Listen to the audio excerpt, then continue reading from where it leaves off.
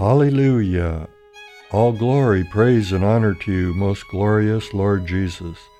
You have risen from the grave. You have conquered sin and death. You have opened the gates to heaven. Hallelujah! All praise and honor to you, most glorious Lord Jesus. My Lord, hope is restored. Joy and excitement are instilled in many hearts as you quietly, gently, and gloriously rise from the dead and bring forth new life for this fallen world. Sweet Jesus, give me the eyes of faith that I may see and believe in your resurrection.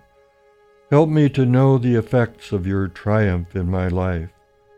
As I come to know you, my resurrected Lord, help me to entrust to you all that I am and all that I hope to be. Help me to trust in the abundant mercy that flows from your resurrected soul. Dear Lord, help me to enter deeply into the mystery of Easter during this 8th day celebration of the Octave of Easter.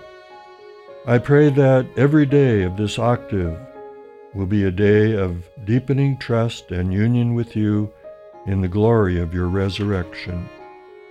Lord of mercy, as our church prepares for the glorious celebration of Mercy Sunday, poured out in a special way on the 8th day of this octave, on Divine Mercy Sunday, help me to open my heart more deeply than ever before to the abundance of grace and mercy you wish to bestow.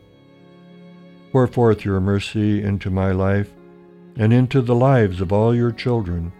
I offer you my family, friends, community, and the entire world.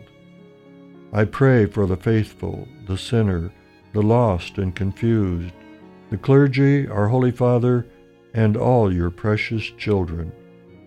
May we all anticipate with eager hope the abundance of grace you wish to dispense. My resurrected Jesus of mercy, I trust in you.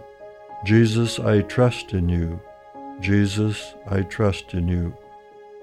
Hallelujah! All glory, praise, and honor to you, most glorious Lord Jesus. You have risen from the grave. You have conquered sin and death. You have opened the gates to heaven. Hallelujah! All praise and honor to you, most glorious Lord Jesus.